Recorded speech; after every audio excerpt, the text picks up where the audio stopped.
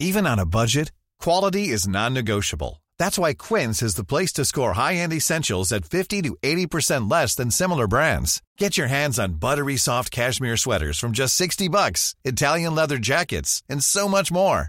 And the best part about Quince, they exclusively partner with factories committed to safe, ethical, and responsible manufacturing. Elevate your style without the elevated price tag with Quince. Go to quince.com/upgrade for free shipping and 365-day returns. Quality sleep is essential. That's why the Sleep Number Smart Bed is designed for your ever-evolving sleep needs. Need a bed that's firmer or softer on either side? Helps you sleep at a comfortable temperature? Sleep Number Smart Beds let you individualize your comfort, so you sleep better together. J.D. Power ranks Sleep Number number 1 in customer satisfaction with mattresses purchased in-store. And now, save 50% on the Sleep Number Limited Edition Smart Bed for a limited time. For J.D. Power 2023 award information, visit jdpower.com/awards. Only at a Sleep Number store or sleepnumber.com. Support Wrestle Talk! Give us a subscribe. Making their way to the ring at a combined weight of undeniably sexy, hailing from London, the Wrestle Ramble Podcast! Hello and welcome to the Wrestle Ramble Podcast. I am Ollie Davis and I'm joined by the other one, Luca. Hello, Swaff Nation, and a hello to you, Oliver Davis. How the devil are you? I'm good. I'm riding high of some fun weekend wrestling. How do you think your review is going to go down? Because the general consensus among the Wrestle Talk audience is that Raw is the worst, it's the dirt worst, and anyone who likes it is a dirt worst idiot. So how do you think your review is going to go down today? I'm curious. I think people like it when people enjoy stuff, and I think I argued it okay enough where people would at least be like, okay, if he enjoyed it. Because I'm not saying this is why you should think it was a really good show. But you've got to remember, this is YouTube, and they won't see the difference. I have faith in the Swaff Nation. I have faith in the Swaff Nation. I don't think I have faith in YouTube in the comments. larger YouTube comments. They're a small portion. Just they really are a small rather portion. Vocal. Absolutely. We got some new analytics software the other day, folks, and we're always like, we see those dislikes on YouTube videos are really like nipple cripples, or a little Chinese bone. Like, it's like, oh. You spend quite a bit of time trying to work out the ratio. Well, not quite a bit of time. I can look at the two. All the time. It's a good half your day. And but you look at, okay, so this video's had 95 thumbs down. I'm like, oh, it's like 95 people have just told me didn't like that. Yeah, giving you a dead arm. I didn't like that enough to click a button, which is actually quite a lot of effort, I think. Yeah. Oh yeah, totally. And but that video will have 3,500 thumbs up, but you don't look at those. But this new analytics software, it says what the percentage is automatically, and it gives you colours. So if it's in the 90s, it's green. If it's in the 80s, it kind of goes a little bit yellow. And then if you're in the 50% where as many people press thumbs down as thumbs up, it's like a red. It's a danger zone. You don't want to be there. But yeah, we're pretty much 97% across the board, which made me feel good. Good. Well, I'm very glad. I've got a renewed faith in YouTube comments and the community. Shall we pay that good feeling forward? Yes. Because we had an email in, or rather you had an email in, asked from someone who has got a bit of a shout-out that they would like us to give. Yeah, so they first got in touch back in June, which was a while ago. Yes. And they were like, hey, we're going to Super Showdown. My friend is a real big fan. And he watches you consistently. Yep, excellent emojis. And I was like, okay, I'm not going to remember. I'm not going to remember to do this. So just get in touch nearer the time around Super Showdown week. And it's this chap's birthday. So I would like to say, along with Luke, happy birthday, Adam Hodge, for this Saturday. For October 6th. You are actually going to Super Showdown on your birthday. And it said that they tried to contact WWE and the Cricket Ground, but they didn't get back in touch. because they are dirt worst rubbish people, but not your boys. Oh, yeah. Not your boys over at Wrestle Talk. We care about the Swaft Nation. We care about your Swaft birthday. Yeah, that was from Chanel Fuldagli. Fun name. Yeah. Well, a lot of Chanel people have also Fuldagli. asked us, I've seen this a lot on comments, asking if we're going to Super Showdown. Yeah. Do people think we're Australian? Or that we have a big budget. But yeah, we have been asked more about Super Showdown than Any normal other WWE pay-per-views. So they must know that we're based Yeah. not in the US. Not in the US. So apparently Australian accents are quite close to English accents to the untrained ear. Well, it's because they're all the criminals we sent over there Yeah. back in the 1800s or whatever it was. Yeah, they're effectively our rough younger brothers, but they're real big. They're real good fun. They are. They are. Look, top bands, and just they just accept racism. That is just so. In a prior job, I used to do live sports and sort of manage the transmission of live sports. Yeah. And we would do the Australian football stuff, which is great. Yep. It's just a bundle. It's like 40 people running around a massive field throwing stuff. Kicking the hell out of each It's other. great. It's really, really fun. But it was like it was whatever their version of national or like honouring Aborigine People Day. I can't remember what the name of the day is. And they got some kids out who were from native families, and to just like do a thing in like a song or something in the middle of the pitch at half time, and the commentators were openly making fun of them.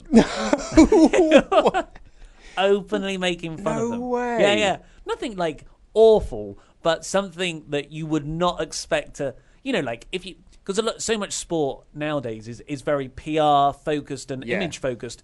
The charity segments on WWE are a prime example of that.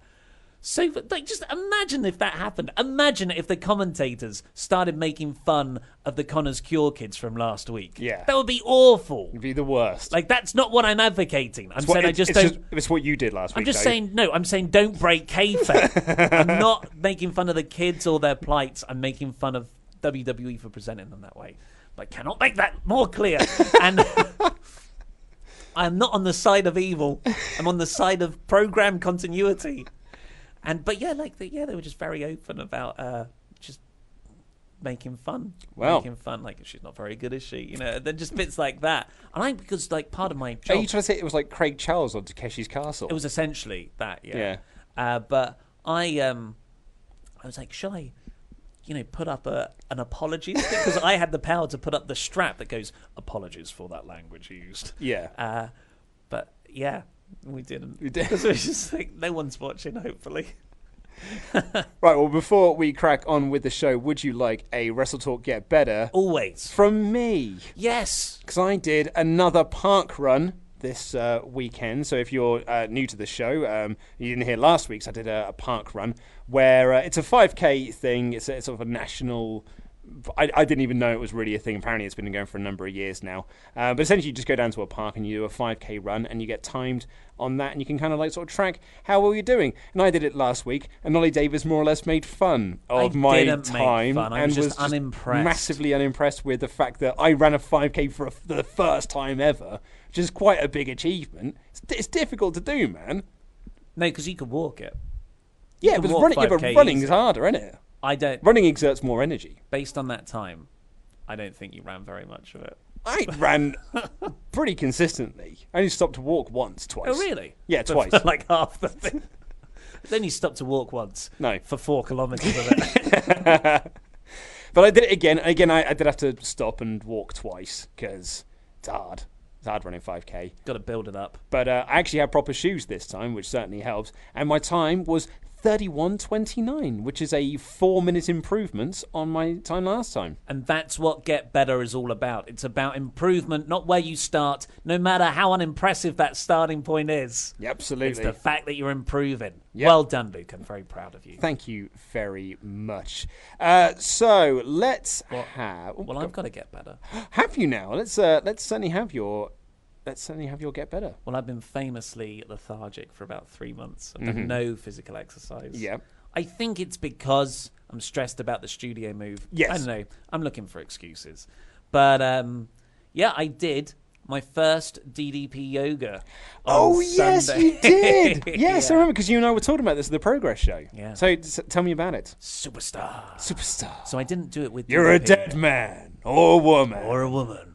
I went because I only had 20 minutes really, so I went for the 20-minute workout, and the only one of 20 minutes was with this guy called Hayden. He must be one of their instructors. Yeah, we did a thing Yeah. in my front room. I got sweaty. Yeah, man. Like- you all sweat. This ain't your mama's yoga. No, way more than normal yoga. I sweated. It's because it's a workout. It's not like yoga. Dynamic resistance. Exactly, yeah. Well, like yoga is really all about like finding your inner center and aligning your chakras and whatever stuff. The stuff that was like when yoga was first invented is what it was all for. It's about not just aligning your spine, it's aligning yourself. But DDP yoga is all about, no, it's a workout. Like we do yoga, but it's also a workout. So you will sweat. Yeah. I've got the Extreme DVD. Oh wow. Comes in Is that a porno? Comes in a black case. Cool. And it's just like, it just says on the back, warning, you will sweat. So that's like it's obviously No, I've marketed. not taken it out. It's too scary. It's obviously marketed to Blokes. Yeah.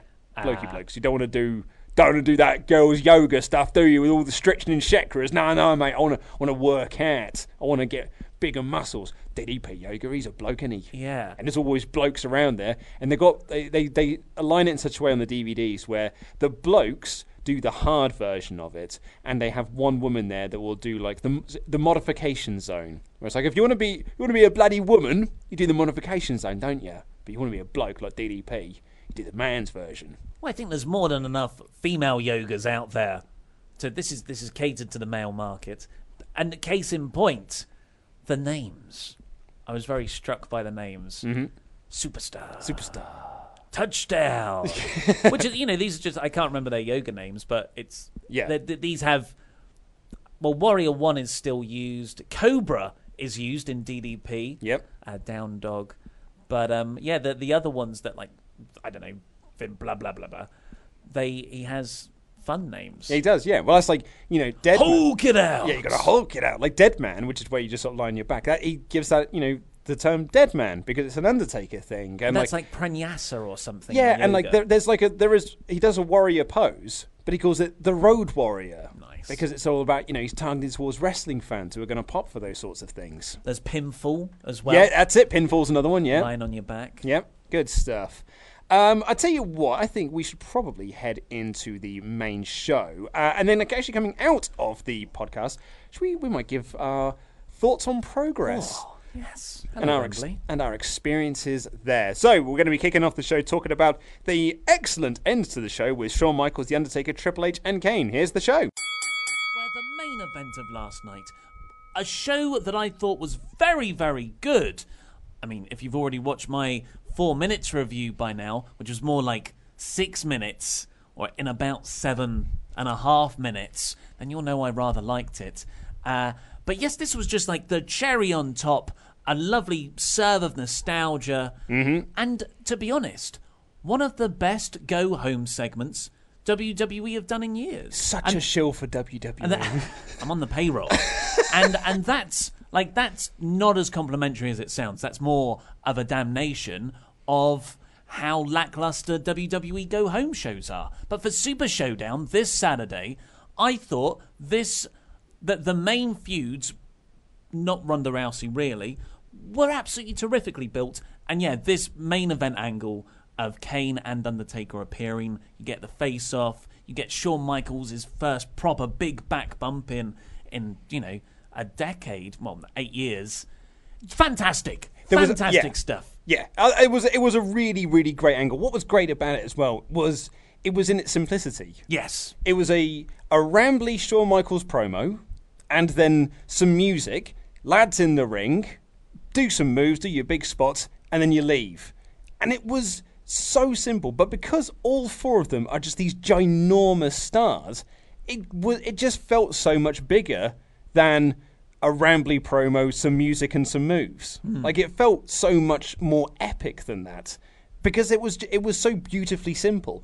And when you build stars and when you promote stars like these larger than life, God, you've just got to see these people have a match. Simple segments like this feel awesome. Yeah. And it really, damning's a very good word to put it there, really, because it shows that they know how to do this. They could do it with all of their current crop of stars. They just only choose to do it with their nostalgia acts. Yeah, because sure, a large part of the appeal and why this feels so big time is because of the names in the ring. Shawn Michaels coming back, Kane coming back, and you've got 3 decades. Someone wrote that you've got over 200 years worth of age in that main event angle. Wow. With Kane, Undertaker, Triple H, and Michaels. And I think 100 years, just over 100 years of WWE careers between them. Wow. It's big. That's a lot of context that's going into this feud. And that is the largest part of this. But also, it is not overexposing these guys in the build-up. Each player has been very tactfully deployed over about 2 months now, because it started getting promoted at SummerSlam, so it's more like 6-7 weeks to this Super Showdown match for the whole build.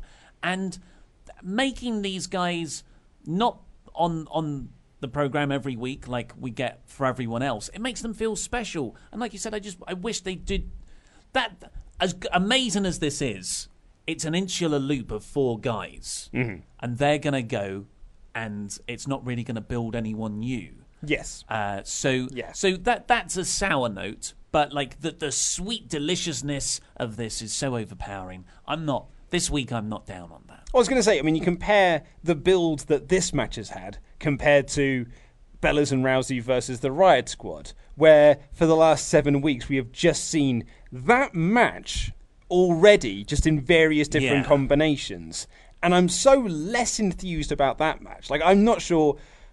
I think I probably care about that match less than I do Asuka and Naomi versus the Iconics. Whoa, come on. It's not that bad. No, I think I care about that match. I think I care about the Iconics match more, because at least the Iconics are on home turf. They've got the advantage there. And that'll be interesting. See if they can get the same heat that Elias got this week. We'll talk about that.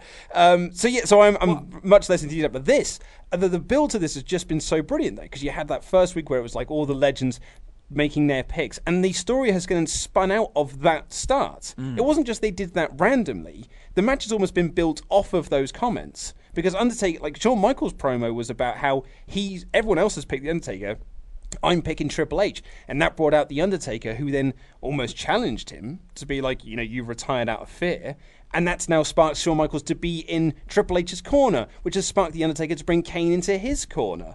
And that's then built to this angle. So all of this is just played out. It makes perfect sense, and it's built very nicely to a match that I'm actually quite looking forward to this week. I'm very much looking forward to this. And I've been saying this for weeks. This is the best built feud in WWE. Yeah. They haven't really, apart from sometimes, like you said, Shawn Michaels' promos do go on a bit. And Taker's promo. Remember that rambly promo that Taker did? Yeah. So, those bits, but you don't remember those bits overall. You remember each of those segments has not ended on that rambly continuation. It's ended on a big, hot moment at the end of it, like Taker's line or Triple H's lines. Or choke slams. Here. Yeah, so what happened was Shawn Michaels was cutting his rambly promo, and lights cut out. Well, no, lights didn't cut out, but Kane's music hit, and then he appears behind Michaels in the ring, and then Undertaker also appears after a dong. The dong goes off. Yep. And he's in the ring as well with him. And that was I didn't expect that to happen. I kind of thought it might just be a Kane change. appearance. I thought all 4 guys were going to appear for this, but I thought Taker might appear at the top. You've already had someone appear behind. Yep. That was really nice. I thought it was a really nice touch. Yeah, it was just a nice little tweak to how they usually do things. And that moment was really, really sweet as well. And then they just started knocking down Michaels. And it's weird because the last time I might be wrong on this one, so I'm ready for people to correct me in the comments. I can already feel their fingers getting twitchy. Yeah, to do they're it. warming them up. Warming them up. Stretching out the index. They're ready to fire up Google, find out the right answer, and then pretend they already knew the answer. They knew the answer already, Luke. But I think The SWAF Nation are very educated. the last time Michaels took a bump in a WWE ring was in that angle with Daniel Bryan. That's what I was going I to say, think but that's I wouldn't be foolish to hang my hat on that in a YouTube video. So I think that's the last time. I might be wrong. I'm willing to be wrong on that one. So we don't get to see. So when Michaels took that bump and when he took the chokeslam, I was like, "Whoa!" The chokeslam was really big. It was big, and It then went up high. They did like Triple H's music hit. I thought it was the wrong Triple H music to pick. Rather, you wanted the game really rather than the King of Kings one. His business theme tune. He was in the suit though.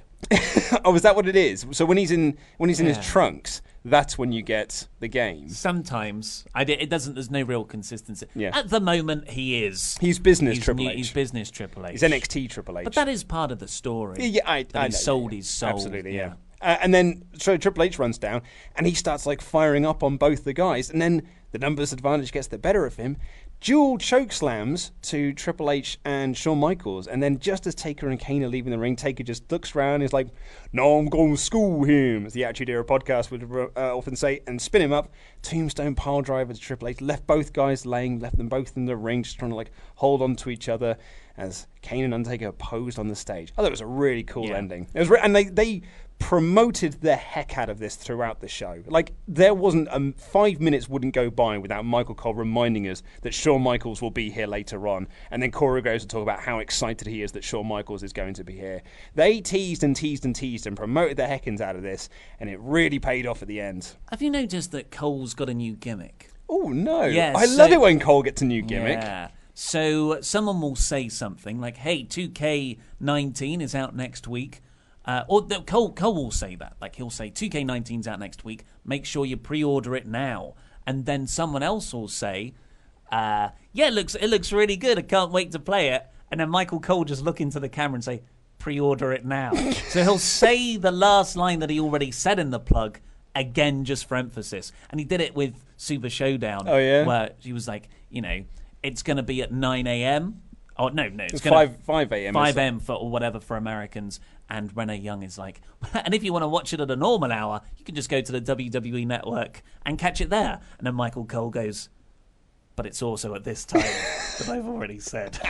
It's obviously he's been told to hammer these points home. Exactly, but it's awful. I don't like. But where were we? Shawn Michaels' hat. It stayed on for so long. He was on the floor. Did the band have adhesive? Well, I think he had because he was wearing like a little headband thing as well. I thought it was Velcro, and he just and it was just Velcro on the inside of the cowboy hat as well. Because there's no hair on that head then. No, he's a baldy man now. Yeah. So it's been incremental. I think before WrestleMania he got a haircut, and that was shocking because he's always had long hair. Mm-hmm. Maybe not on the even top. when it was very much evident that he shouldn't. Speaking of which, old Undertaker's hairline's going all the way back a little bit, isn't it? We must preface this with we are nobody to talk. Say absolutely, kids in glass houses. And what is the difference between us talking about this to just body shaming female wrestlers? I don't know. I don't know. I don't even want to broach that. I was going to say I'm moving away from that subject. Yeah. You made me edit out something on the podcast. Well, that was because it just came off weird and wrong. Shawn Michaels, he had the haircut a little bit over WrestleMania, and now it is shaved off. Yeah, it's all gone, and I think it looks quite cool, really. Yeah. And I'll be honest, when Taker first shaved his head, I was like, that looks awesome. Do you remember when he came down and it was at WrestleMania and he took the head down and he had that mohawk? I remember it was Brian Alvarez at Figure 4 was like, I never thought Undertaker could look more intimidating than he already does, and like that just made him look even more intimidating. And I think it's weird when I see Triple H with hair now. Yeah, I'm so used to it being flipped around and all the hairs on the bottom half of his face. But I thought this was a really a great killer go home segment, and it didn't just make me excited for Super Showdown. It made me excited for the DX Brothers of Destruction match that's rumoured for Crown Jewel, and it really does look like that's where we're heading. It looks like it's going to be quite a nice 6-week feud, like almost a limited series, where it doesn't spin off in any other direction for new guys, but it's going to be this really cool throwback one. It's like when they brought back Arrested Development got more series, didn't it? But, yes, yeah. You just bring back something for a one-off, and so it's going to be this Triple H Undertaker match, then the DX Brothers of Destruction at Crown Jewel, and then WrestleVotes are claiming it's going to be Michaels versus Taker at Survivor Series. Yeah, or at the Rumble. I'll be out of that bit. That's the bit I'm less excited about. Like another Michaels Taker match. I don't know. Am I less excited? I don't know. I think I'm pretty excited for it. But it's like, I think I'm more into the idea of this tag team match because that's the build we've been getting for the last 6-7 weeks. I think the way to summarise my feelings towards Michaels Taker is, of course, I want to see it. Of course, I want to. It's one of your favourite matches of all time. Of course, everyone wants to see it, but do you need to see it? Yes. And that's the other thing. Of course, I want this very unhealthy stuffed crust margarita pizza, but I don't feel good afterwards. And your lady partner really does not feel good about you having it either. What? Well, she told you off last time when you had the pizza because you weren't meant to. I did it again last night. Got a Domino's in. It was glorious. But yes, and at the end of this segment, Kane and Undertaker, they did the look back over the shoulders and raised the arms at the end. I loved this. Yeah. And I was in such a good mood throughout this Raw. There really was a lot to like about it. And this was just the cherry on top, a real nice nostalgia moment. And WWE don't always do nostalgia right, but they very much hit a home run here. Diggity dog. Diggity dog.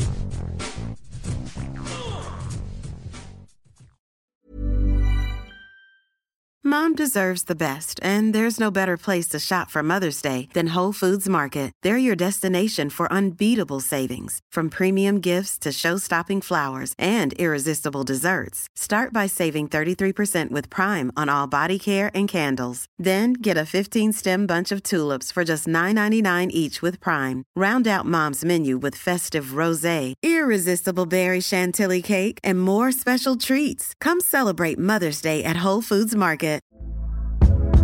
Hey there, it's Michelle Norris. I'm host of a podcast called Your Mama's Kitchen. When I travel, I'm usually looking for a way to find a taste of home when I'm not at home. And one of the things I love to do when I am at home is entertain. And Airbnb allows me to do that. When I was in California recently, I rented a house that had a great kitchen. And when we were sitting around the table, we were all thinking, we're in someone else's house. Someone could be in all of our homes as well.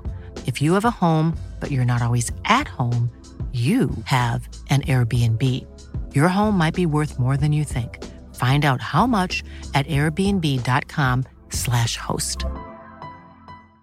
Hi, I'm Daniel, founder of Pretty Litter. Cats and cat owners deserve better than any old-fashioned litter. That's why I teamed up with scientists and veterinarians to create Pretty Litter. Its innovative crystal formula has superior odor control and weighs up to 80% less than clay litter. Pretty Litter even monitors health by changing colors to help detect early signs of potential illness. It's the world's smartest kitty litter. Go to prettylitter.com and use code ACAST for 20% off your first order and a free cat toy. Terms and conditions apply. See site for details. One size fits all seems like a good idea for clothes until you try them on. Same goes for healthcare. That's why United Healthcare offers flexible, budget-friendly coverage for medical, vision, dental, and more. Learn more at uh1.com.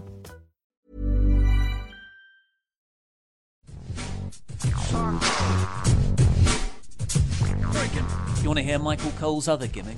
Oh, please do. This might have been going already, but I've only picked up on it the last couple of weeks. He's managed to penetrate through my Michael Cole ear blocker that I wear. Mm-hmm. What an ovation! Yes, yeah. That's always. But only for Shield members. Yeah.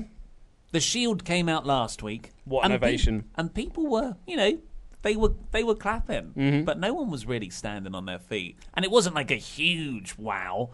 What an ovation. Well, yeah. Dean Ambrose comes out at the top of this episode. People are happy to see Dean. They're clapping. Not what an ovation, though. It's not like the glass shattering at Backlash 2000 or like Mick Foley winning the title on January 1999. But it was a nice reaction. I tell you what, though. It was just a normal, nice reaction. I tell you what, though. Seth got a massive pop when he ran out. He was the most over the lad here. It was great. So this was the first segment started with a bang as the Raw closed. It was both really strong segments to bookend the show. And it was Dean Ambrose having an in-ring interview with Charlie Caruso because, heaven forbid, it's Renee. Well, Renee's busy now. She's on commentary.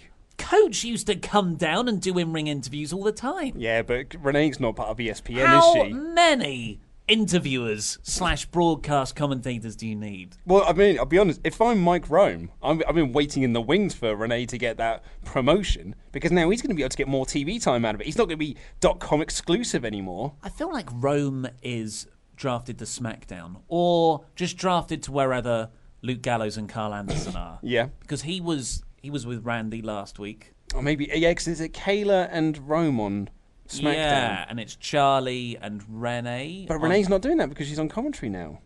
It's weird because Dasha's pregnant. Oh, is she really? I think so. Oh, well, lovely. Congratulations. Lovely stuff. And Kathy Kelly's That's the obviously... nicest thing you've ever said about Dasha. And then you got Kathy Kelly on NXT. Yes. Being great. So, yeah, Charlie Caruso is interviewing Dean, and she actually gets a few questions in. Mm-hmm. It's more than just ask one question, hold the mic. Yeah, but she was waiting to be Renee'd away. Yeah, but they were good questions that made sense. Like, hey, Dean, it was a bit weird last week. It was tense. There seemed to be some brewing frustrations with you and Roman Reigns and Seth Rollins. What's going on there? And then it was her who said, well, let's have a look at the recap of last week. Imagine if Dean did that. Yeah. That would have been awful, but they didn't. This was all good. Yeah, although Dean started getting the what treatment from this crowd, which I thought was unfair. But I thought that they both did really good here, because Dean was talking about, like, yeah, what the Dogs of War said last week is true. Seth and Roman are champions. I'm not, but I was when I wasn't with them. And he was talking about he was talking about waiting for the perfect time to slip the knife in and things like that. And now I like this when Charlie was like, I can't tell if you're being sarcastic. Yes, yeah. What are you saying here? And that really encapsulates Ambrose's character. And there's a bit where Roman did that later on as well. Yeah, he was like, last week was really fun when we were kind of playing it, but now it doesn't seem like you're kidding anymore. Yeah, it's really, really nice. Have you worked yourself into a shield, brother? Much love. But yeah, Dean really is kind of... anything he said could be taken either way. Yeah. And then at the end of it, he just says, look, judge me by my actions. And you're like, okay, you're with the Shield then. But it doesn't make me any more... he has answered the question in a very enigmatic way. It's just... he has got his character down very, very well. And his performance is insanely good. I'm so happy that he's finally... This is probably the best Dean Ambrose there's ever been in WWE. Interesting. There's none of the goofy wackiness that... I guess early Shield Ambrose... I was going to say, yeah, early Shield Ambrose is the one who's neck and neck with him, and that feud with Mick Foley that never went anywhere, Dean Ambrose. Yeah. It's amazing. What about Dean versus Brock Dean, where he had the chainsaw and things like that? Don't be facetious, Luke. I was making good examples. You did make good examples. I liked it as well when he said that. Sorry to interrupt. When he said, Shield is not a business. It's not, because he said in lines maybe I've already handed my notice into the Shield and I'm already done with it. But then reminds it's not a business, it's not a brand, it's a brotherhood, and we will always ride together. But then you're like, what are you saying? I don't know. That backfires on him. Yeah. That idea of the brotherhood, because then Baron Corbin comes out and says I'm going to give you three options. You can either face Braun Strowman, or you can face Roman for the Universal Championship, or Seth for the Intercontinental Championship. And Dean was like, well, I'm going with option 4. How about I face you? He never answered. And Baron's like, well, no, then you get a match against Braun Strowman. And because that plays off then the line of the brotherhood. He's not going to fight his brothers to take one of their titles off of them. So he's going to face Braun instead. He loses that match by DQ. He gets his ass handed to him. And then later on in the night, when both of them approach, he was like, I could have been Intercontinental Champion tonight, or I could have been Universal Champion tonight. But he chose brotherhood over that. And that was, in some ways, an error. Well, I don't even think that's why this is such a good storyline and Dean's character arc. I don't even think it's that simple. He never even chose. He never chose not to face either guy for the championship. That's very true. He just said, I'm going to kick your ass, Baron. Yeah. And Baron was like, well, okay, you got Braun Strowman then. But yeah, it's that question there is hanging. That does Dean want to face either man for the Intercontinental or Universal Championships? Interesting. And that was brought up later on as well. I'm in love with this.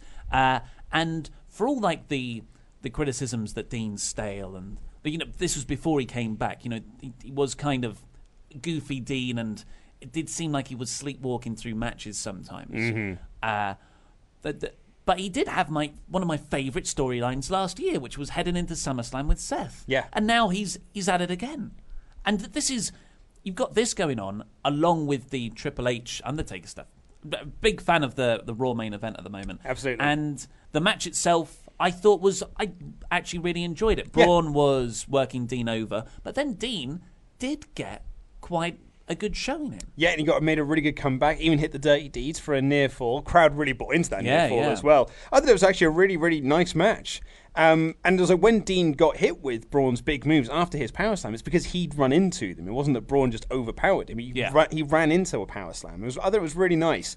And then as Braun lifted him up for another power slam, Roman's music hits and he comes down and he causes the DQ. So Dean, and they made a point of announcing that Braun won the match and that Dean lost, because that then did play into their things later on, their little backstage segments. And you're like,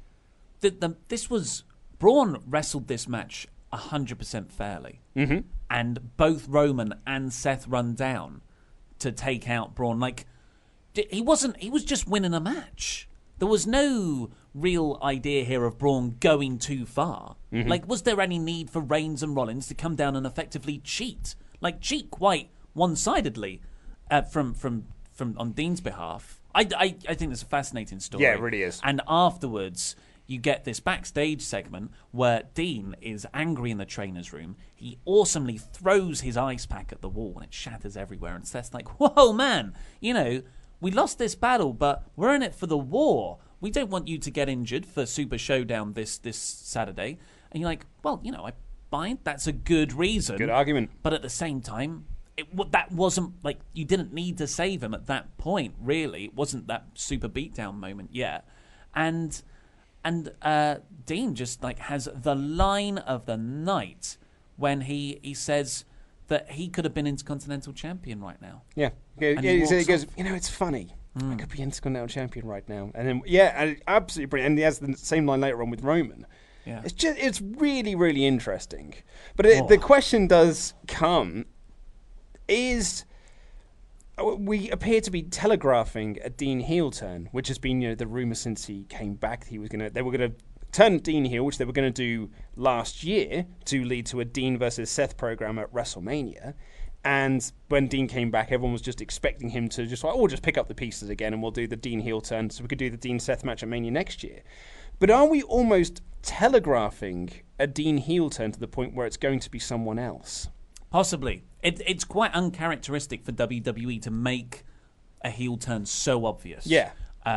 Which is what, you would presume it swerves. And if they do swerve and Dean doesn't turn heel, you've still got all that stuff there where he talks about the brotherhood and his actions have backed up that sentiment. If Roman turns, that's the best option. That's the best storyline for this. And it ties in so beautifully with Dean's character as well, because one of the things I really liked about the original split of the Shield was that it wasn't just that Seth Rollins broke up the Shield. He broke up a brotherhood. Like, they were best friends, they were brothers, they would travel together, they did everything together, and Seth threw that away to go join someone else. So if someone else stabs Dean in the back again when he's sticking through thick and thin with this group, not having a title, not doing this, not doing that, it's just going to be so much more fuel for his fire.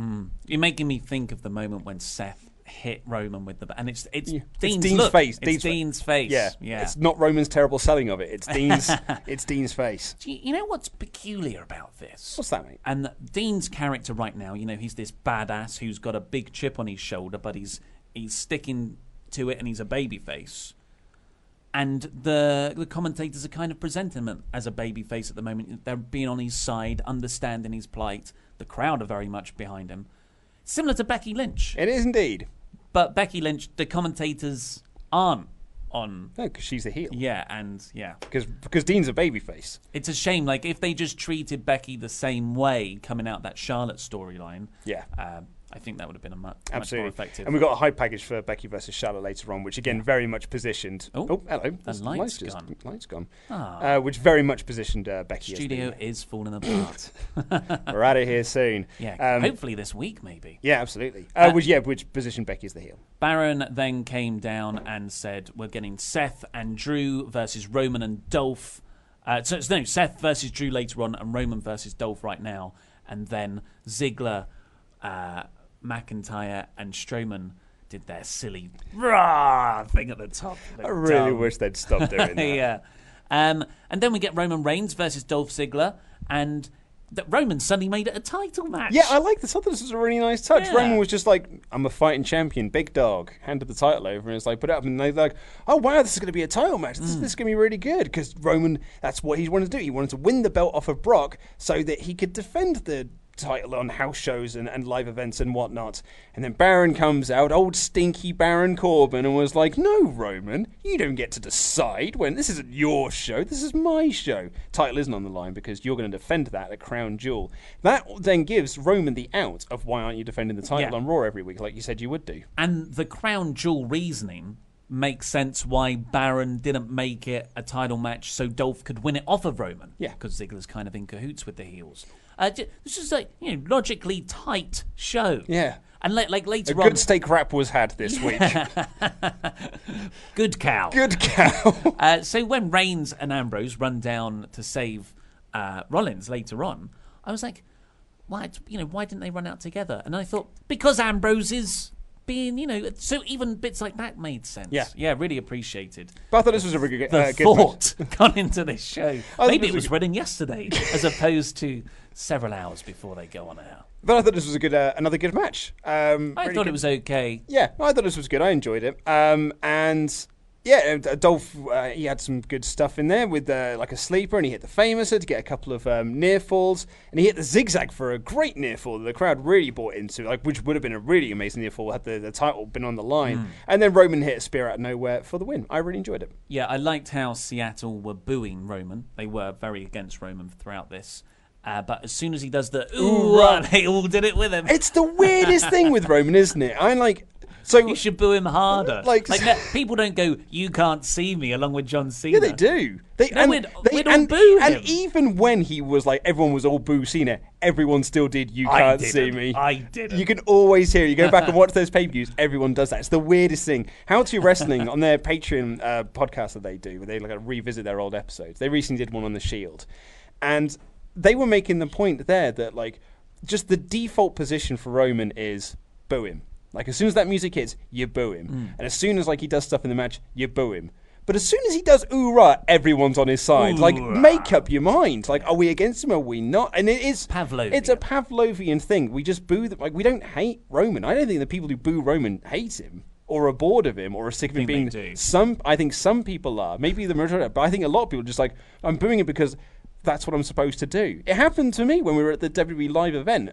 A Raw taping, not the one gone, but the one last year. It's fun to boo him. As soon as the music hits, my instant reaction was to go, boo. Yeah. And I don't hate Roman. But you're not a fan of his push. I am not a fan of him in that position, but I don't hate Roman. Yeah, but I don't... What, you mean like genuine hate towards a person? Yeah, like... I don't genuinely hate any of the wrestlers. I think some people... But I hate the character. Some people do. I'm talking about you. Yeah. You can... That's the point. You boo the people you don't like the show. I am not into the Roman character, but I like Roman as a wrestler. Like, so boo him. I'm not into a character enough to boo him just because he's there. That's how wrestling works. I'm not into Bobby Zach Roode's Gibson. character. I'm not into Bobby Roode's character at the moment, but I'm not going to boo him. No, but that's different. Like, why is that different? Because the same Bobby thing. Roode isn't being pushed at all. So it's not. That's not the argument you're making. I am. Look, so Roman Reigns, like, you don't like him as a character. I'm not into Roman's character. No, that's why we boo him. No, I think the reason why people boo him is because he's pushed and Daniel Bryan isn't. Yeah. That's not the his point. character, though. That's the machine. It was for a while. It was for a while, yeah. Maybe it's just a holdover from that. But you do boo people because you don't like their characters. That's the. I boo people because they're heels. Yeah. Yeah. But you're saying Roman isn't technically a heel. He's not technically a heel, is he? People boo Roman because people just boo the music. I can't believe we're talking about Roman Reigns in 2018. It's just talking about Roman Reigns push in 2018. White noise. But so I mean, I kind of wanted all the Shield stuff to happen in one big chunk. Like we had the Dean Ambrose stuff at the start, and then the Strowman match, then Reigns and Ziggler. I kind of wanted Rollins and McIntyre to happen right after. Problem if you did that though, then you got a big stretch of.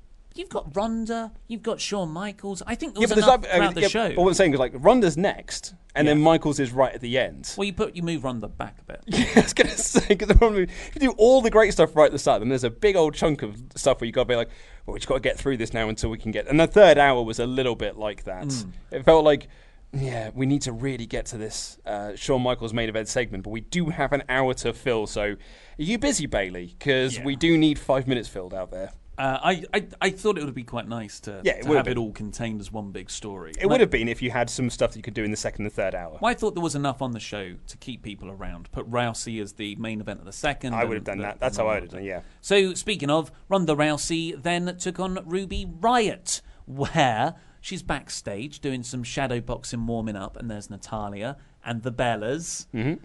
But Natalya doesn't accompany them out.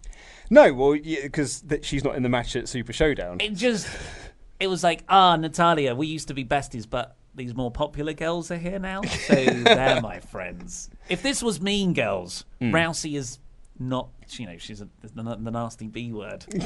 So I thought it was funny as well because like the Bellas and Natalya are yucking it up backstage, but Ronda's serious. She's like serious face Ronda doing the shadow box and stuff. Then she comes out for the match and she's all smiles with the Bellas. The Bellas got their own entrance, and then she just comes. Ronda comes out all smiles. It's I know the thing with I like Ronda. I love Ronda. In fact, I think Ronda's awesome. But I wish she'd stop doing the smiling. Yeah.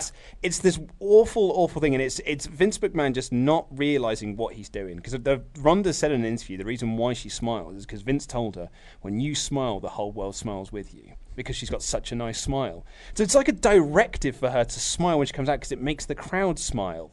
But it also makes her not look like a badass. Yeah. It would be a lot more effective if she was just walking down very mean looking all the time. When she's backstage with her mean face doing a shadow boxing, awesome. Can't wait for you to see you kick someone's ass. Then she comes down the ring all smiles and waving. So the problem there, I suppose, is when she does transition into mean face, it's not as effective because you don't have the smiley stuff beforehand. But even then, that's where you sell, right? Mm-hmm. You sell like, I'm being beaten up. Yeah. You're not smiling. Hey, I love wrestling. I'm just happy to be here. I'm just happy to be here. So honoured. Such an honour to be here. And then mean face. I'm actually going to bury you all. I thought this was a decent match. Ruby got a lot of it. Yeah, she got a lot of it. She really led this match. Because she got the upper hand by jamming Ronda's shoulder into the ring post outside. Absolutely, yeah. And Liv Morgan got kicked in the face so hard last week, her hair changed colour. Yeah. Shawn Michaels' hair comes off and hers goes pink. But yeah, so Liv Morgan was out there. No mention of the concussion as far as I could hear. And they very much, they did mention that Brie kicked her last week, but didn't mention it was an injury or anything like that. They very much skirted around that issue, but did mention that she's going to wrestle this Sunday, or this Saturday, I should say. Yeah. So, well, concussions are you don't know if it's a long-term thing or a short-term. Or it'll be something they announce like midweek. Maybe they haven't done the full tests yet. And they'll just announce in the week they changed it. It's a shame because something real happened there. So, and this is a feud that really, or a match that really needs something for the viewers to sink their teeth into beyond the fact that it's Ronda Rousey and the Bellas.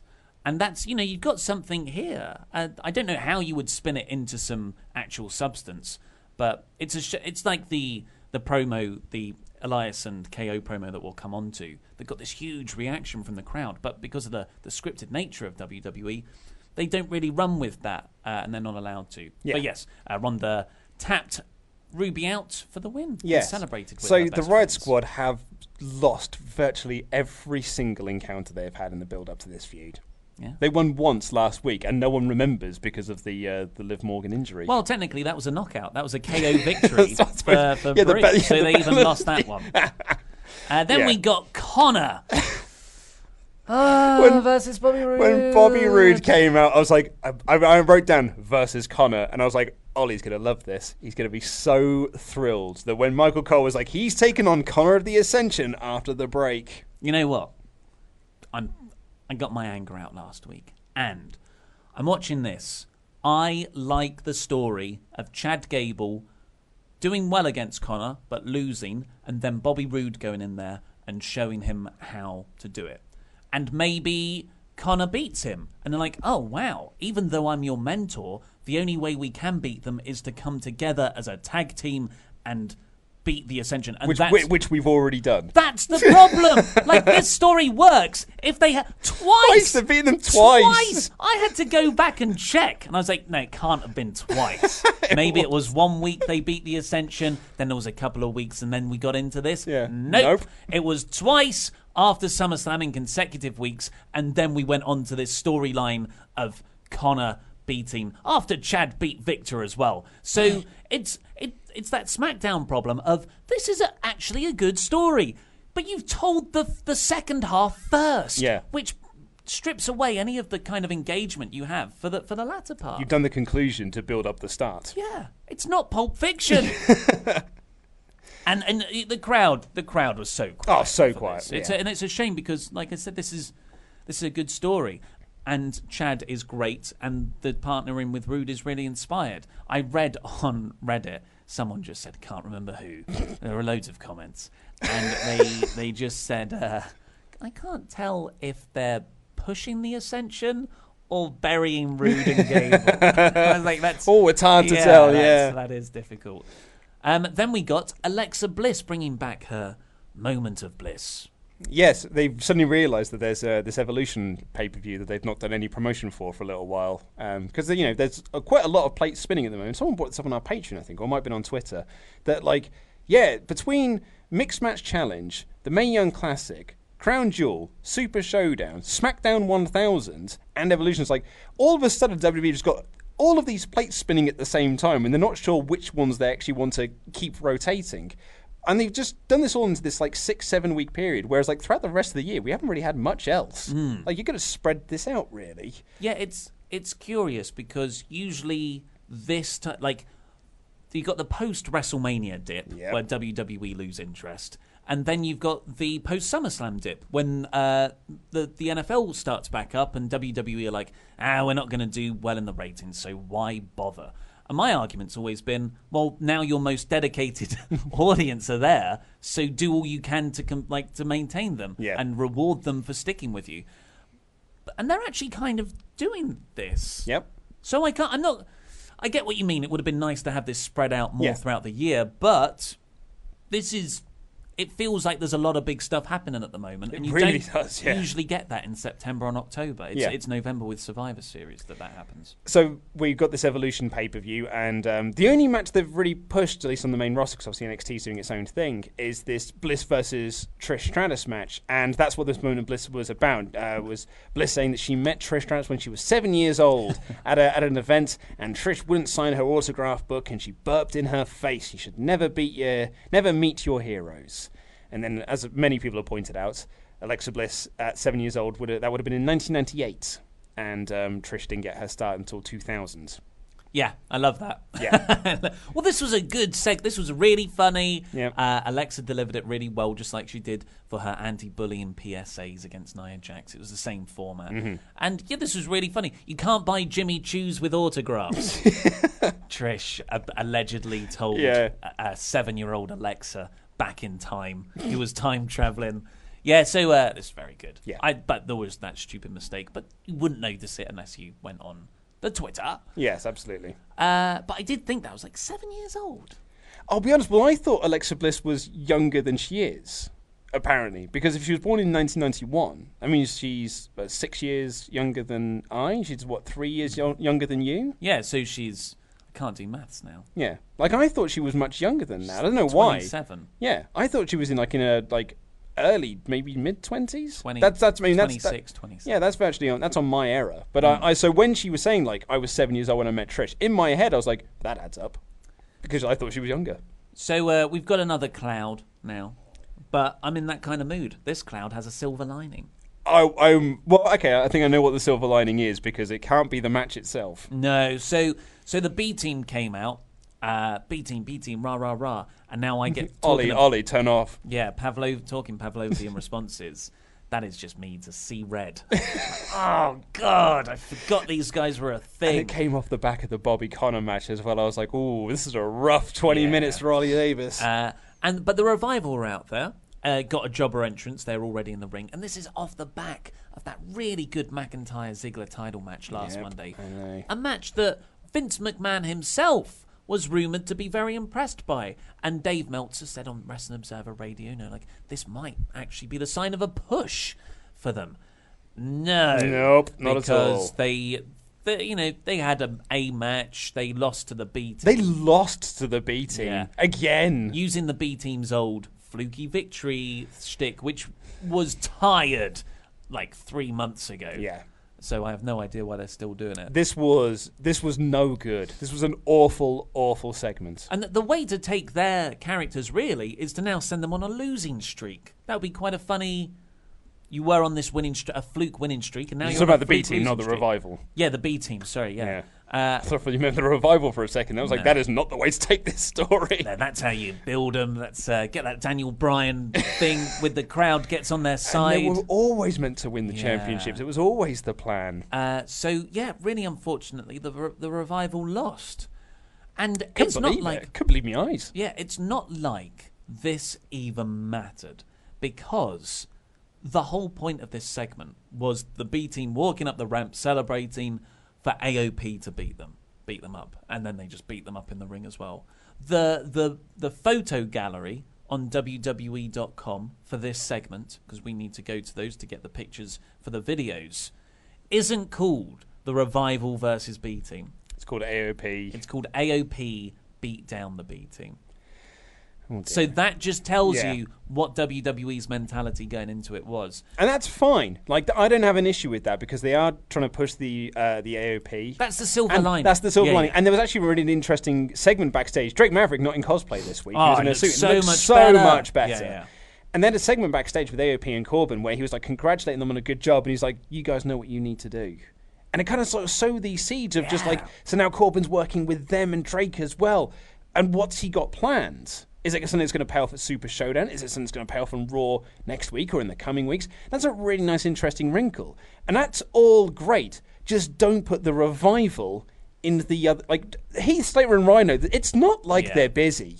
You could have put anyone else in that position. And the Revival coming off that great match they had for the tag titles last week, where it looked like they might win and a lot of them might be the start of a push for them.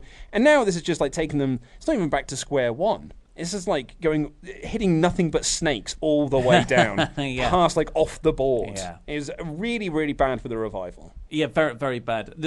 You could have just had another team in there and AOP beat them all up. Yeah, exactly. Yeah, I was thinking, just have the Revival win. Just have the Revival beat the B team. So, they get to show that the Revival get this bit of winning streak after last week's momentum.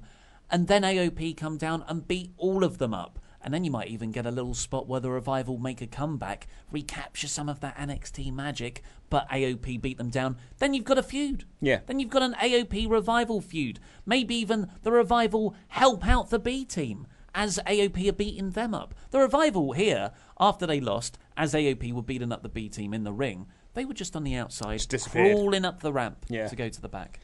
So, terrible stuff for the Revival. Really disheartening, especially after last week, but very promising for AOP. Mm-hmm. Yes. Then we got that backstage segment with Dean Ambrose and Roman Reigns, and that's where Roman was asking if Dean's okay, and Dean said, I had Braun, man. I had him. I could have won that match. If I wasn't such a nice guy, I might be Universal Champion right now. That's a good line. It's a great line. Oh. Then we got some Susan G. Coleman stuff, which is the breast cancer. Coleman, not Coleman. Coleman? It's Coleman. Coleman. I'd switch off during the So a lot of people got in touch with me. It's like, I bet you can't. I can't wait to hear what you're going to say about this charity segment. This one didn't break kayfabe. I'm fine for charity. But this one didn't break kayfabe. Yeah. If Shawn Michaels and The Undertaker came down and paused for a moment to support this charity, then I'd have a problem with it. But this was what it was. I mean, I don't really care about this being on TV on Raw, but yeah. I just thought you would hate it because it took up part of the show, and that's also part of your issue. Like, it is what it is. Like, it's Raw's 3 hours now. It's a variety show. Yeah, you've got to have variety. I would put this stuff. Like, it's quite nice when done sparingly because it feels really genuine and special then. But this is, it's almost like a weekly segment of, don't worry, we're a publicly traded company. I could do without that PR nonsense. Yeah. I'm smarter than that, and I think everyone else should be. Dogs of War were backstage, and they're having issues too. This was also a great segment. Yeah. This ruled. So Dolph is like amping up Drew, like, come on, Drew, go out there, beat Seth. And Braun says, yeah, we need to win, and we don't need any more weak links. And he looks at Dolph. Yeah. And Dolph was the one who lost his match. And Dolph was just like, oh, God, I don't know what he's talking about. Drew looks at Dolph, and Drew walks off, as if in agreement with Braun Strowman that Ziggler is the weak link of the team. Really interesting stuff in there, which ties into the stuff that was last week, where they were saying to Drew, hey, do you realise that Dolph's just using you, right? Yeah. So this is really good. Layered. Yeah, really layered stuff. I really like this. And then I really like the match that they had. Before we get on to that, though, I just I feel I'm replaying what I said about the charity segment in my head. And I think I might have misspoke and said I didn't care about it. What I mean by that is I do not care for it being on a professional wrestling show. Yeah. Not that I don't care about the cause. You don't care about breast cancer survivors. Yeah, That's what you hate. You that can't is stand that people survived it. That is not what I said. And if it came across that way, that surely wasn't my intention. No. I hope everyone watching 45 minutes into this show should give me the benefit of the doubt. But you can find him on Twitter at Ollie Davis if you want to let him know how it came across. Anyway, and they didn't sell for anyone. Drew McIntyre and Seth Rollins was next. I thought it was quite short as a match. It was Drew working over Seth, but then Seth had this good comeback, buckle bomb, super kick in the corner. Yep. And Dolph runs down, sort of just does this really quick, almost ghost-like run through the ring. Yeah. And slides out the other side. That's enough to distract Seth. Drew hits the Claymore for the win. Big win for Drew. Yeah. And then the Dogs of War come down for a beatdown. Strowman awesomely is just strolling down. He was in no rush for this beatdown. And then Roman runs down to make the save, and Dean's music comes down, and he's starting hitting people with the axe handles, take off the dangerous bit of it, of course, and then start hitting people with it. You don't want to kill them. Well, unless you, like Jimmy Havoc tweeted about that, said, lads, you're missing a bit of that axe. Yeah, well, Jimmy would use it and stomp on it. Yeah, absolutely. And it was like no beatdown, and the Dogs of War stood tall at the end, which going by the usual the theoretical go home show angle would mean that the Shield are winning at Super Showdown, but as we know, that's not always the case. Not statistically true. It's actually true. Yeah, it's actually 50-50 either way. So this segment, I like the fist bump at the end, especially the way Drew kind of just did this real vindictive arm swing down. But I was struck by something else. I'm just showing Luke a picture here of Braun Strowman's nipple just peeking out. He cannot keep his his pecs in his vest. Every match they fall out. It's like you at MediaCon. Well, yeah, Wonder Braun, Wonder Raleigh, nipples. There's a connection there. You were doing it as a tribute to Braun Strowman. Yeah, I found that very funny. I was in a good mood today. And to carry on my good mood, just put aside. I put it in a box. I put it in a box in the bottom of my heart of Kevin Owens. It's not getting pushed the way I want. I thought they were. They intentionally made me think that's what they were going to do, and then they scappered it the next week. Yeah, scappered isn't a word. Scappered. So I was like, okay, I'm just going to pop it in there, and I'm just going to take this for what it is. A boring filler feud for Raw's third hour, and we can get over Lio Rush and Bobby Lashley, because that is actually quite fun. So we can build up that for John Cena to have a match at Super Showdown. Whatever. So I did not expect. First of all, Elias and Kevin Owens they sort of had it with the Kevin Owens show last week, but I thought their chemistry here during Elias's sing-song stuff was really good. I thought the stuff they did backstage was really funny. Yeah. Because Elias there talking about he's got a rider because he's such a big musical star, and he made me laugh when he said, "Yep, I asked for a triangle of water." Just a bowl of spinach. It's just a bowl of spinach. Oh, and Owens picks up something. That is good spinach. It was the triangle of water that really made me laugh, because that is someone in set like have just set that up as a triangle, and then Elias looked at it and goes like, "It's weird that it's a triangle." Yeah. I'm going to make mention of that on the show. Yeah, and they gave him almonds, and he wanted cashews, so he threw the. What a heel! He wants the best kind of nut though. Cashews are delicious. And although you only like the roasted variety, I gave you an unroasted cashew, which was just weird. Looked like a child eating a sour piece of food they've never had before. I did not enjoy that unsalted, unroasted cashew. So in the ring, Elias does his usual. Who wants to walk with Elias? Crowd were very behind him at that point. And Owens just goes, "Me, this guy right here." Owens had this really funny thing of just like, me and Elias, we're just great guys. And I hope they run with the great guys thing. They brought it up again. He said that Owens said that Cena and Lashley teaming together just doesn't make sense. But we as a team here, we do make sense. And then Elias makes a your local sports team joke, which got, I would say, this was nuclear heat. This was Roman on the Raw after WrestleMania when he beat The Undertaker levels of nuclear heat. Yeah, it's in the discussion. Yeah, it's crazy. So I looked into this. Do you know why it was a thing? Yeah, so I put up on Twitter this morning, it was like, "Gee, Seattle really likes its basketball, eh?" And a lot of people who were actually at the arena said to me, "Was like, yeah, so it was a basketball team left, the Supersonics." Yeah, the Seattle Supersonics were bought by another, because American sports is very strange. Well, yeah, you can just buy teams. This doesn't happen in the UK. Very rarely does it happen. It's happened a couple of times, like Milton Keynes Dons and things like that. But like football teams or sports teams just stay where they are. They'll get a different manager and they'll get different owners, but they just sort of stay where they are. Whereas like in America, they're more brands that you just like, we're the Oakland Raiders, but we were bought by the LA now. So we're now the LA Raiders. And I think they went back to Oakland. And so it's things like that. And so this doesn't really translate very well to a UK audience, I would argue. A lot of the times when they do your local sports team stuff, I've no idea what people are on about. You can assume. When a heel says something about your local sports team, I'm going to assume it's not something nice about your local sports team. But this one, so yeah, they left. But this is what I was struck by, and perhaps again this is because it doesn't translate very well. Do you know when the Supersonics left them? 2008. 10 years ago. I thought it was last Shawn week. Michaels was still wrestling back then. I was going to say, wait a second. I thought it was like last week it happened. Yeah, or this was like very recent news. But when someone tweeted me this morning, it was like, yeah, it was a decade ago. I was like, Mom, maybe you should just get over it then.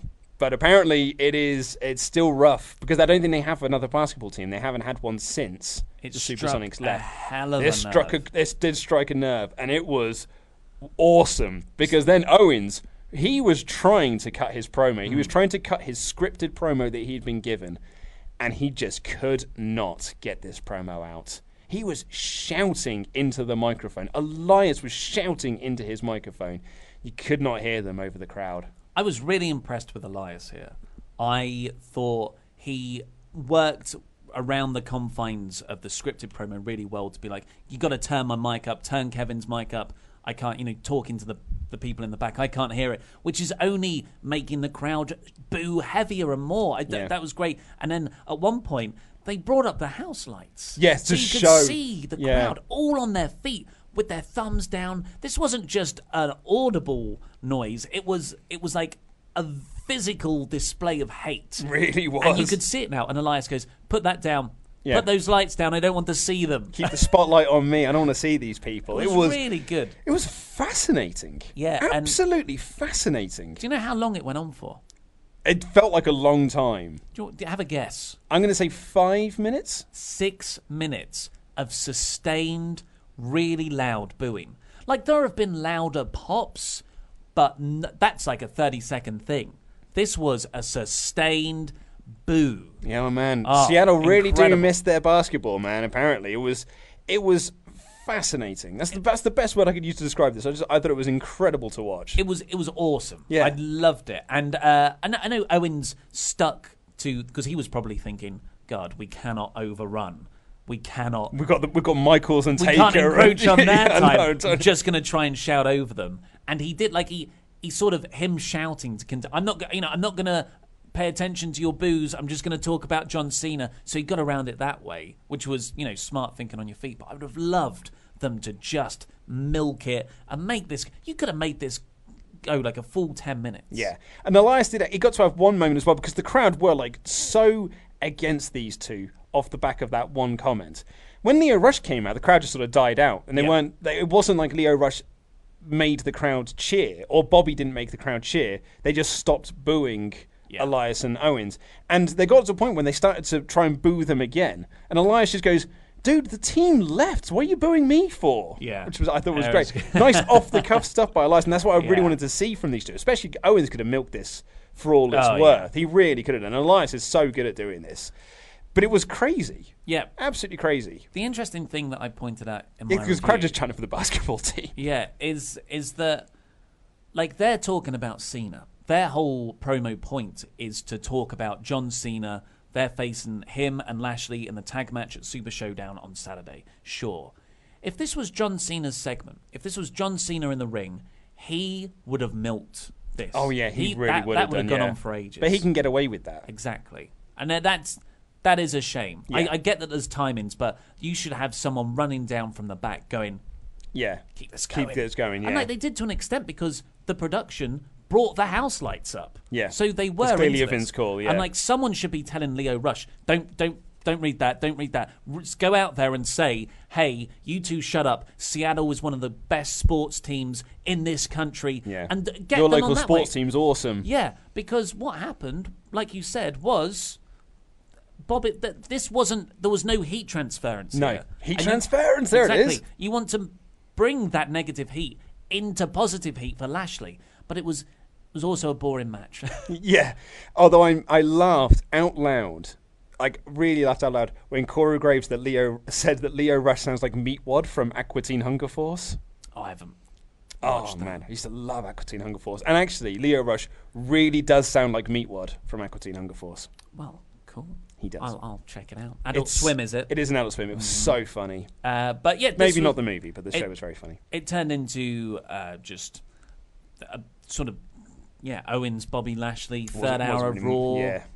Lots of headlocks, stuff like that. yeah. And Elias got Lio Rush on the outside. That was enough to distract Bobby Lashley. KO rolled him up for the win. Quite a few roll-ups off of distractions on this show. Yeah, it was a bit of a they used that finish a lot. Not really much of a match. And this is kind of where like I know what rating you gave for Raw, but with sort of moments like this and some of the other moments that came earlier in the show, I don't think I could quite agree. Okay. However, I still will give it a very high score. Well, let's get there very quickly because then the only other thing was Bayley versus Alicia Fox. Alicia Fox had quite a funny 10-second promo before coming out. Yeah, so they appear to be building dissension between her and Sunil Singh. That's the gimmick they're running with.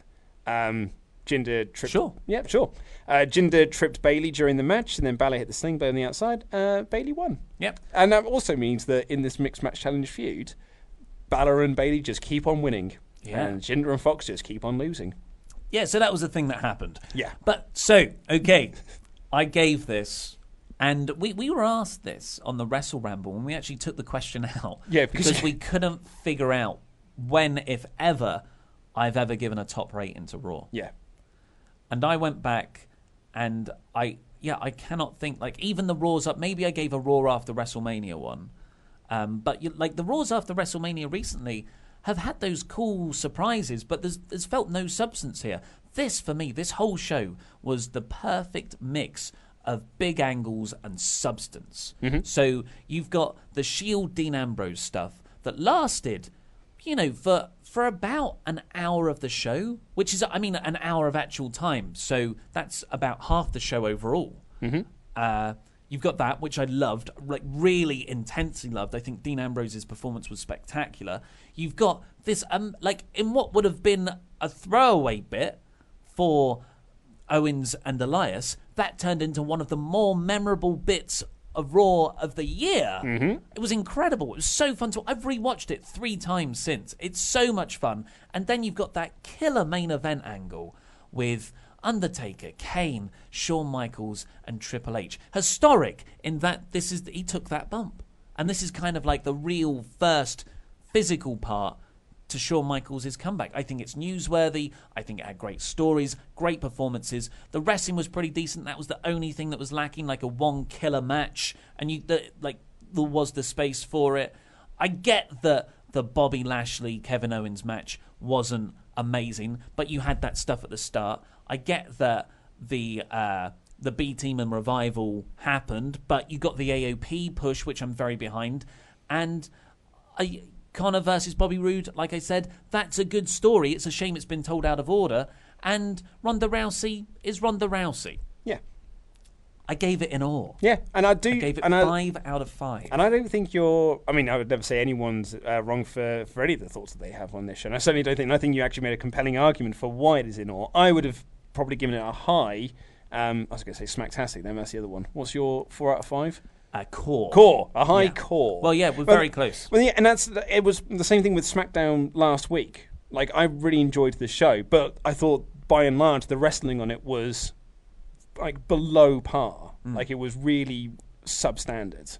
And I think that's what I was missing on this show, was, like, that killer match that made me go, like, oh, man, that was so brilliant. That's why I tune into wrestling, is to watch your mix of angles and wrestling matches. And that's what I felt like this show was missing. Because you can look over things like the Bobby Roode and Connor stuff, because at the end, it doesn't matter. Like, that doesn't matter. The same way, really, like, the Bellas versus the Riot Squad doesn't matter. Like, it's just there to put the Bellas on TV, and that's fine. You get the mainstream audience, you put them in the first hour, and that try and guides in a mainstream audience to try and watch more of the show. So I get that.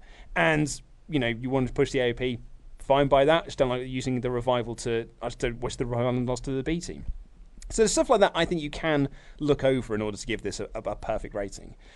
I just wish there was a killer match on this show that really could have just for me anyway, just to push it over the top and give it that because the other thing as well, I would say, and you made this point as well, that when you and I have given really high ratings and stuff, it has always been Raw after Mania or the SmackDown after Mania or the Superstar Shake-Up, when you have these sort of surprise things and stuff. But you've got an excuse there, because it's meant to be, it's how you follow up the show the couple of weeks after. This didn't have that. This didn't have the Superstar Shake-Up to fall back on, or the Raw after SummerSlam to fall back on. This was just a contained episode of the show, and it was a bloody good one. Yeah, completely agree.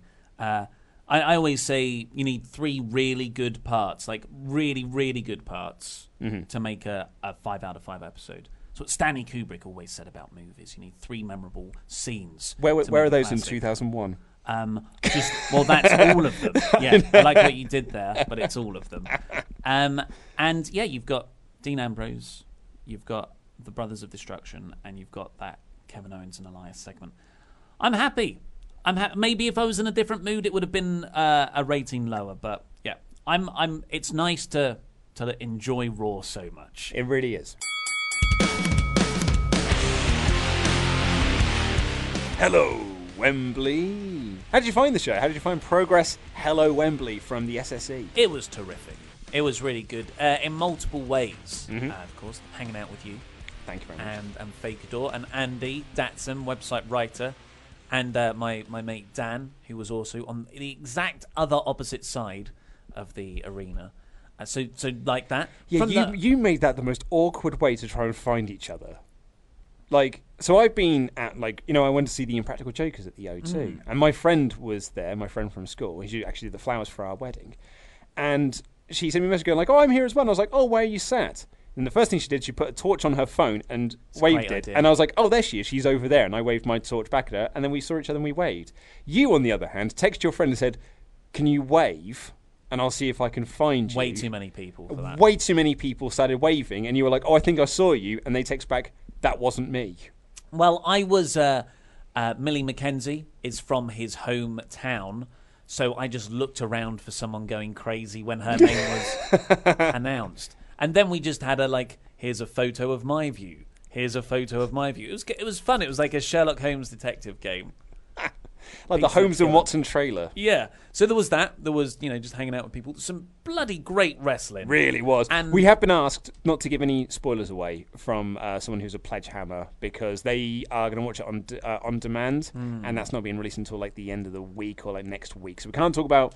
Let's try not to talk about like results. And okay. stuff. Well, that person, stop listening now. We're going to talk about results because we talk about all the other results. I don't want to get into the habit of stopping stuff. That's fair enough. Just So, spoiler warning. Spoiler warning. We're going to talk about the results of Progress. Can't believe CM Punk showed up. Yeah, that was crazy. But the worst surprise is like Jordan and Grace. Yeah. That was wicked. I marked out massively when she came down. Yeah, that was really cool. Walter's entrance. Oh man, when he had the dual violin. violinist treatment. He is the best wrestler on the planet. He is the best. He's my favourite. Yep. Are you saying favourite and best are the same? I'm saying both. He is the best. He's my favourite. He's the tippity top. He's numero uno. He is the best. The Thunder Bastard tag match So was much really fun.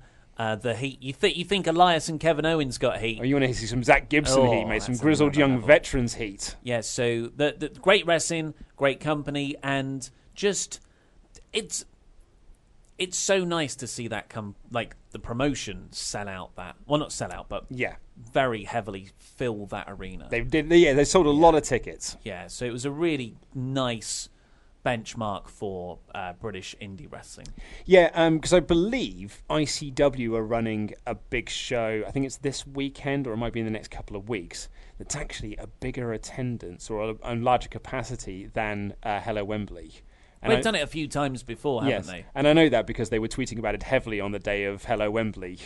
And it's because someone did it was like, guys, can we not just get along? Let's just all like each other and just support the fact that we're all doing really well. No. Interpromotional feuds. Interpromotional war. Zach Gibson, by the way, still has my favourite comment I've ever heard at a wrestling show in terms of heel promos, was the match he had against Toriano when he was taking the mick out of people around ringside, saying, you're all there because you like Dave Meltzer's Wrestling Observing, you want to think you're in the know. You're looking at the ring now and going, bloody hell, Grado looks different in person.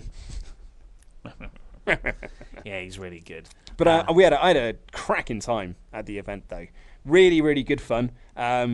Terrific wrestling throughout. Got to meet a lot of members of the SWAF Nation as well, so that was also very nice. Including one from Austria. Yes, it was really cool. We found us at the hotel we went for a couple of drinks at afterwards, because we were told by some security guards to go to a certain pub to go and have a few drinks, even though I knew there was a Weatherspoons nearby. And that's what I was saying. I was like, there's a Weatherspoons nearby, we'll go there. I didn't hear that. But then someone was like, no, these security guards said we should go to this place called the Blue Check. Yeah. And then I we was went too drunk. We went to the Blue Check, closed. So we took ages to get there, it felt like. So then we ended up going to this hotel for some drinks as well, which I imagine was not cheap. But we did get to meet this Austrian fan who was very nice. Yep, and we met two other fans. So my... Well, I'll tell you my getting home story first, because yours is way worse than mine. Oh, do you think? Way worse than mine. It's certainly more comical. So mine had the bigger dry cleaning bill. I had to. So my phone died while I was trying to order an Uber to get home, because it was in Wembley. I live in West London, so I was practically home. I was a short drive back home, so I thought I'm just going to order an Uber and get myself back. My phone died as I was waiting for the Uber to arrive, and I was like, dang it. I was like, man, the only thing I can do now is I'm going to have to get the tube back to Bond Street, change on the Central Line, and go home. I was like, that's fine. I'm going into Central London so I can come back out of Central London, just past Wembley, and go home. But that's fine. So that's what I did. I got on the tube with everyone. We had some jokes and japes while we were on the tube. I get off at Bond Street and I'm walking up the escalator, and the lad says to me, he goes like, all the eastbound trains are stopped now. And I was like, oh, I'm heading westbound. He's like, oh no, you'll be okay then. And I was like, oh, awesome. So I ran downstairs and I saw a tube go by that was going towards, it was going on the different line of the Central Line that I needed to get onto. And I thought, that's fine. And I stood there for a while, and I stood there waiting, and then this announcements kept coming over being like, there are no more trains now at Bond Street. And I was like, oh, no more westbound trains. And I walked upstairs and I said, are all the westbound trains stopped now? And he was like, yeah, I did tell you that. And I was like, no, you told me the eastbound trains had stopped. He was like, oh no, the westbound ones have stopped as well. I was like, where are you trying to get to? And I told him. He was like, and he literally went, oh, yes. He was like, well, I don't know, mate, I have to get the bus. So I then left. And there was a moment, and I'd had one too many dances at the event. And I walked outside on Bond Street, and the cold air just hit me in the face. And I had this sudden realisation, almost a sobering moment of like, I don't know how I'm getting home.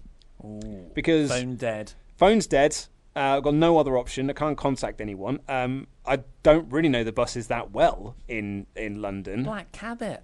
Well, that's what I had to do. Oh, jeez. So I then had to run across the road, and I got a cab. I told him where to go.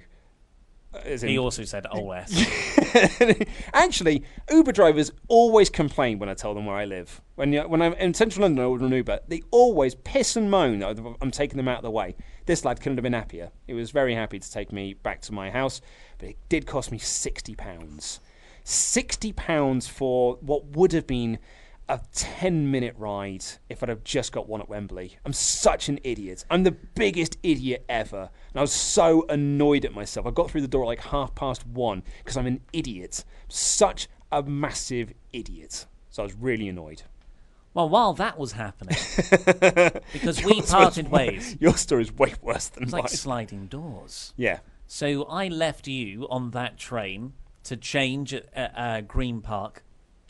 And we were joined by two of the chaps who were in the hotel bar with us. One of them was very sleepy. Yeah, one was very sleepy, one was very excited. Yeah. They were like, they just walked out of Snow White. And they, so we got the tube to Green Park, all of us, and then me and these two chaps left to change. And because they were going back to Bromley. They know who they are if they're listening. And we're going up I hope they're listening. We're going up the escalator.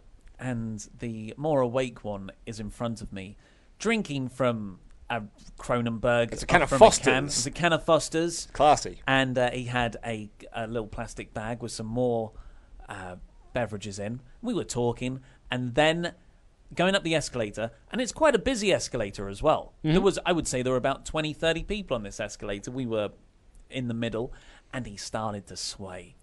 Uh-oh. And I thought, nah, I'll be all right. like time slowed down, because this was probably only 3 seconds. But I was like, no, he'll be okay.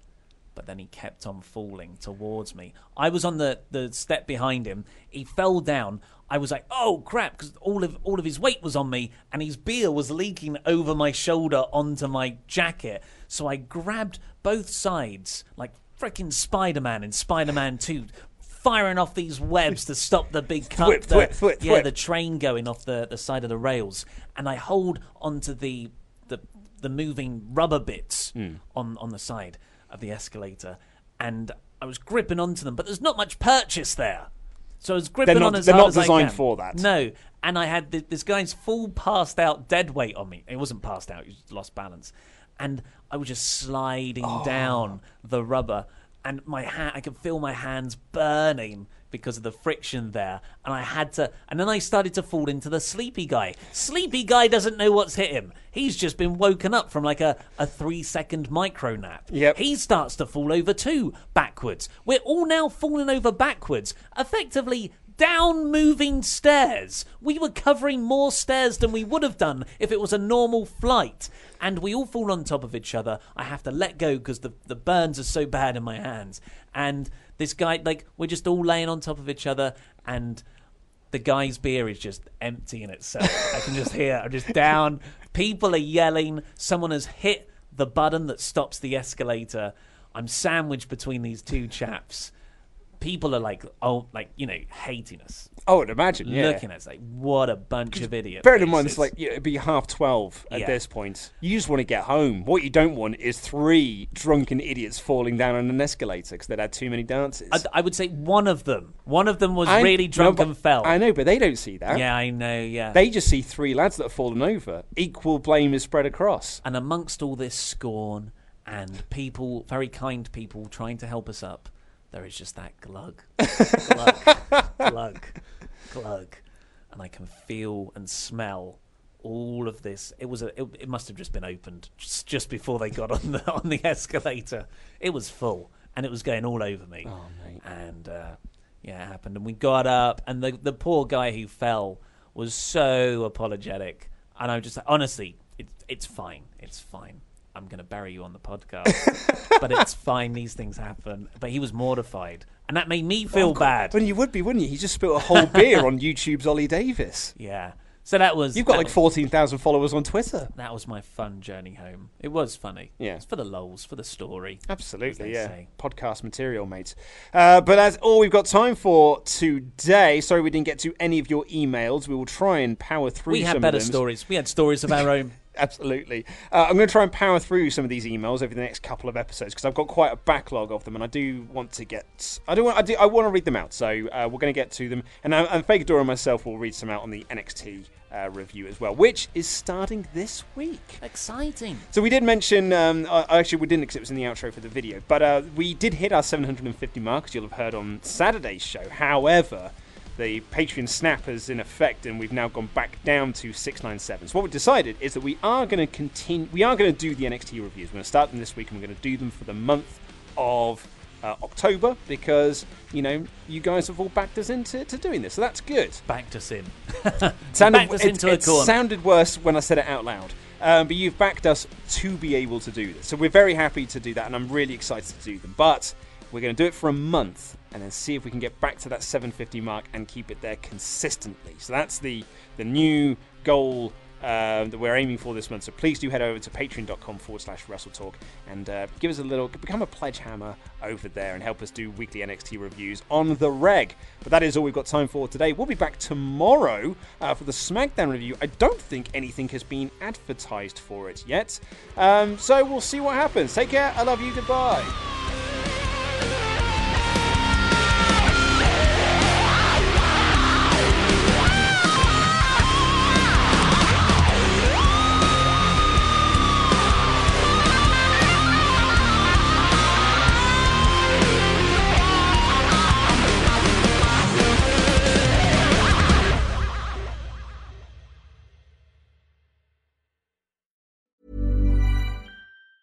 Mom deserves the best, and there's no better place to shop for Mother's Day than Whole Foods Market. They're your destination for unbeatable savings, from premium gifts to show-stopping flowers and irresistible desserts. Start by saving 33% with Prime on all body care and candles. Then get a 15-stem bunch of tulips for just $9.99 each with Prime. Round out Mom's menu with festive rosé, irresistible berry chantilly cake, and more special treats. Come celebrate Mother's Day at Whole Foods Market. Hi, I'm Daniel, founder of Pretty Litter. Cats and cat owners deserve better than any old-fashioned litter. That's why I teamed up with scientists and veterinarians to create Pretty Litter. Its innovative crystal formula has superior odor control and weighs up to 80% less than clay litter. Pretty Litter even monitors health by changing colors to help detect early signs of potential illness. It's the world's smartest kitty litter. Go to prettylitter.com and use code ACAST for 20% off your first order and a free cat toy. Terms and conditions apply. See site for details. Hey, it's Paige DeSorbo from Giggly Squad. High quality fashion without the price tag. Say hello to Quince. I'm snagging high-end essentials like cozy cashmere sweaters, sleek leather jackets, fine jewelry, and so much more. With Quince being 50 to 80% less than similar brands. And they partner with factories that prioritize safe, ethical, and responsible manufacturing. I love that. Luxury quality within reach. Go to quince.com/style to get free shipping and 365-day returns on your next order. Quince.com/style.